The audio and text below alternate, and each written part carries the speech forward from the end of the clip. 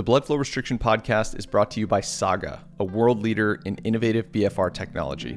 For more information on our Bluetooth-enabled auto-calibrating BFR cuffs, head over to our website at saga.fitness.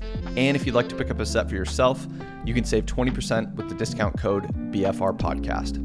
With that said, let's move on to part 2 of our BFR and Cognition series. If you haven't listened to part 1, I'd encourage you to do so. We did a high-level or broad literature review on general exercise and cognition, then laid the groundwork on how BFR might fit into the equation. So you'll understand this episode and the following episodes much better if you spend 7 or so minutes going through that part 1 episode.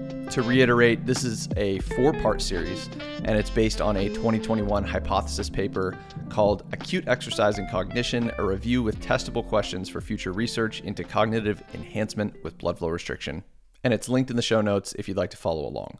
In this part 2, we're going to review the 2 direct BFR and cognition studies referenced in that hypothesis paper. So there's, to my knowledge, only 2 papers that directly have looked into BFR and cognition at this point.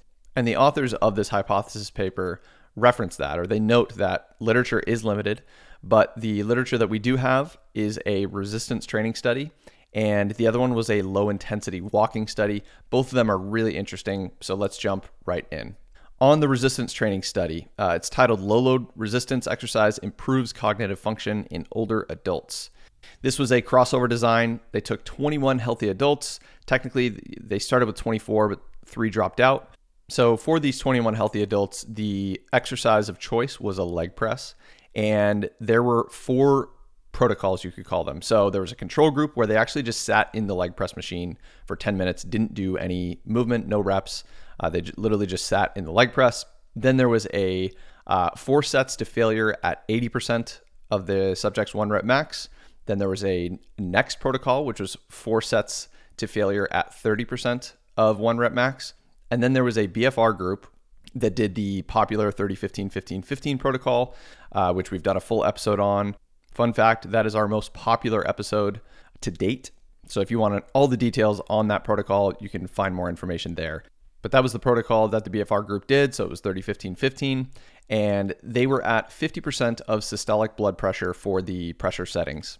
They used a 17.5 centimeter wide cuff, which is pretty wide, kind of at the top end range there for BFR cuffs, but just noting that. And what they did was they compared pre and post changes in Stroop test to assess cognitive function between the different exercise conditions and the control group, of course. And what the Stroop test is it's a classic psychological task that's used to measure cognitive control and selective attention. It's named after John Stroop from the 1930s, I believe. He was a psychologist. And participants are presented with a list of color words. So red, blue, green. And these color words are written in either colors that are congruent or non-congruent, meaning the letter red could be written on the board and it was written in red ink. That would be congruent. But at other times, the word red could be written on the board, but it's written in blue ink, which would be incongruent. And the participants are instructed to name the ink color instead of the word itself. So you kind of have to ignore what's written and read the actual color that you're seeing. Another assessment focused more on neutral stimuli. So the color, the actual color that you're seeing of the words never changed. It was always in white, but the word itself would be a different color. So it would say red, blue, or orange, but it would be in white letters. And this study showed a reduction in a positive way in reaction time of those neutral stimuli for the BFR group and the low load group. So the group that did 4 sets at 30% to failure and the 30-15-15-15 group saw a favorable reduction in reaction time of neutral stimuli. That said, there was no significant difference between the BFR group and the low load group. In other words, BFR appeared not to offer an additional benefit to low load training, but it did offer a benefit above control and above the high load group. So the group that did 4 sets at 80% to failure. Interestingly, none of the exercise conditions appeared to benefit interference control, so identifying those incongruent stimuli we were just talking about. So when the word red is written on the board, but it's written in blue coloring, none of the exercise conditions seem to benefit from that. But there are some limitations there. For one, the authors in that study didn't report the timing of the post-test administration, which has been found to moderate changes in cognition in a few meta-analytic reviews. So one of them would be the effects of acute exercise on cognitive performance, a meta-analysis. And there, the authors suggest that lower intensity exercise may have an effect immediately after, whereas when you start to get into more high intensity exercise, there's probably a recovery period before you can see any sort of favorable response. And in that study, all the exercise conditions resulted in near max perceived exertion. So if that assessment was pretty close to completion of their exercise session, they could have been still inside that recovery window, and it would have explained the lack of enhancement of interference control. Brief pause. If you're enjoying the BFR podcast and want to learn more about BFR training, we've put together a free BFR ebook for you. The comprehensive guide to BFR training covers everything from basics of BFR physiology to benefits, protocols, research reviews, and more. You can find a link to download it in the show notes or directly on our site at saga.fitness. All right, let's get back to the show. Thankfully, the next study that we're going to review involved low intensity exercise, so we'll see what the impact was like on interference control. But to wrap up this resistance training study, what we saw was the 30% of 1RM to failure low load group and the 30-15-15-15 under BFR protocol groups saw enhanced reaction times to congruent stimuli, more so than the high load group, so the 80% of 1RM, and of course the control. But none of the groups saw changes above control for incongruent stimuli reaction time. But again, this could be due, or is probably due, to timing of the post-test administration, because high intensity exercise can take longer to recover from. Pretty straightforward. So on to the walking study. This is titled Blood Flow Restriction Improves Executive Function After Walking. This one is super interesting. It investigated whether walking with blood flow restriction improves interference control, which would just be the ability to suppress irrelevant or distracting information in order to focus on a specific task or goal. Again, the color, we're going to get into color identification, etc. This was another crossover design. So we had our control group, which just sat rested for 15 minutes. And they actually did seated with and without BFR, just to see if BFR, even apart from exercise, had any impact. And then there was a 5 kilometer an hour walking for 2 minutes on, 1 minute off for 5 sets without BFR. And then that same protocol, but under BFR. And this was 200 millimeters of mercury on each leg. So the result supported the hypothesis that the authors had, which was that blood flow restriction at rest did not increase blood lactate or enhance interference control compared to seated rest alone. So probably not a ton of benefit to just sitting under BFR, at least in this case, when it comes to trying to have any sort of improvement on acute cognition.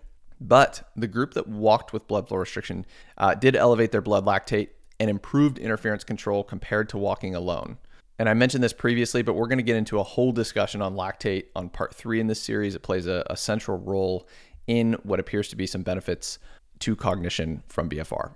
The authors, one of the things they note in this hypothesis paper is that these results may indicate that low-intensity aerobic exercise with BFR could be a surrogate strategy to enhance cognition for individuals who are not willing or incapable of performing moderate to vigorous activity intensity exercise. So to get your blood lactate levels up, to get them high enough to elicit some sort of favorable acute cognitive response, you either have to push pretty high on the output, or you've got to go under BFR and you can remain at a lower intensity. And the rationale for this study was driven from the hypothesis of lactate-induced increase in cerebral metabolism from a paper we'll link, Lactate Transport and Signaling in the Brain, Potential Therapeutic Targets and Roles in the Body-Brain Interaction. And since blood flow restriction seems to promote exercise-induced lactate production to a fairly significant degree, we've seen this in a paper we've reviewed before, acute physiological responses to low-intensity blood flow restriction cycling. We can sort of connect the dots a little bit here that BFR could provide an augment to low-intensity training that enhances acute cognition.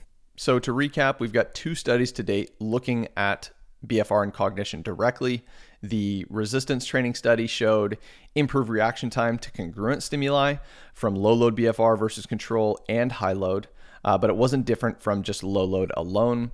And None of those exercise conditions, however, showed improvements in interference control. But again, to recap, that could have just been due to the timing of the post-test administration. The subjects probably just needed a little bit more time to recover, operating under the assumption that they did perform these assessments too close to the exercise bout. And then the aerobic study showed a clear benefit to BFR versus non-BFR walking at the same speed. This is probably due to exercise-induced lactate production. Interference control was improved as well, which makes sense given that the RPE, so unlike the resistance training study where pretty much all the subjects were at near maximal RPE, this walking under BFR study, I mean, you're looking at 5 kilometers an hour for 2 minutes, and then you get a minute off, and they did that about 5 times. Not the most difficult session for somebody who's in reasonable condition. So their RPE was fairly low. Their heart rate remained fairly low. So that needed recovery phase probably just wasn't there, which is why we would have seen interference control improvements. So where we sit in part 2 so far, combining part 1 and part 2. Part 1, we reviewed the broad acute impacts of exercise on cognitive function and discussed how BFR kind of set the stage for how BFR might fit into the equation. And then in this episode, we just went through the 2 direct studies on BFR and cognition, but how exactly does it work? This is probably what most people are interested in. How does walking under BFR potentially lead to better acute improvements in cognition than walking without BFR? What mechanisms are at play that could explain the potential cognitive benefits to BFR training? That is what we're going to discuss in part 3, which is our potential mechanisms of action episode, and we will see you there very shortly.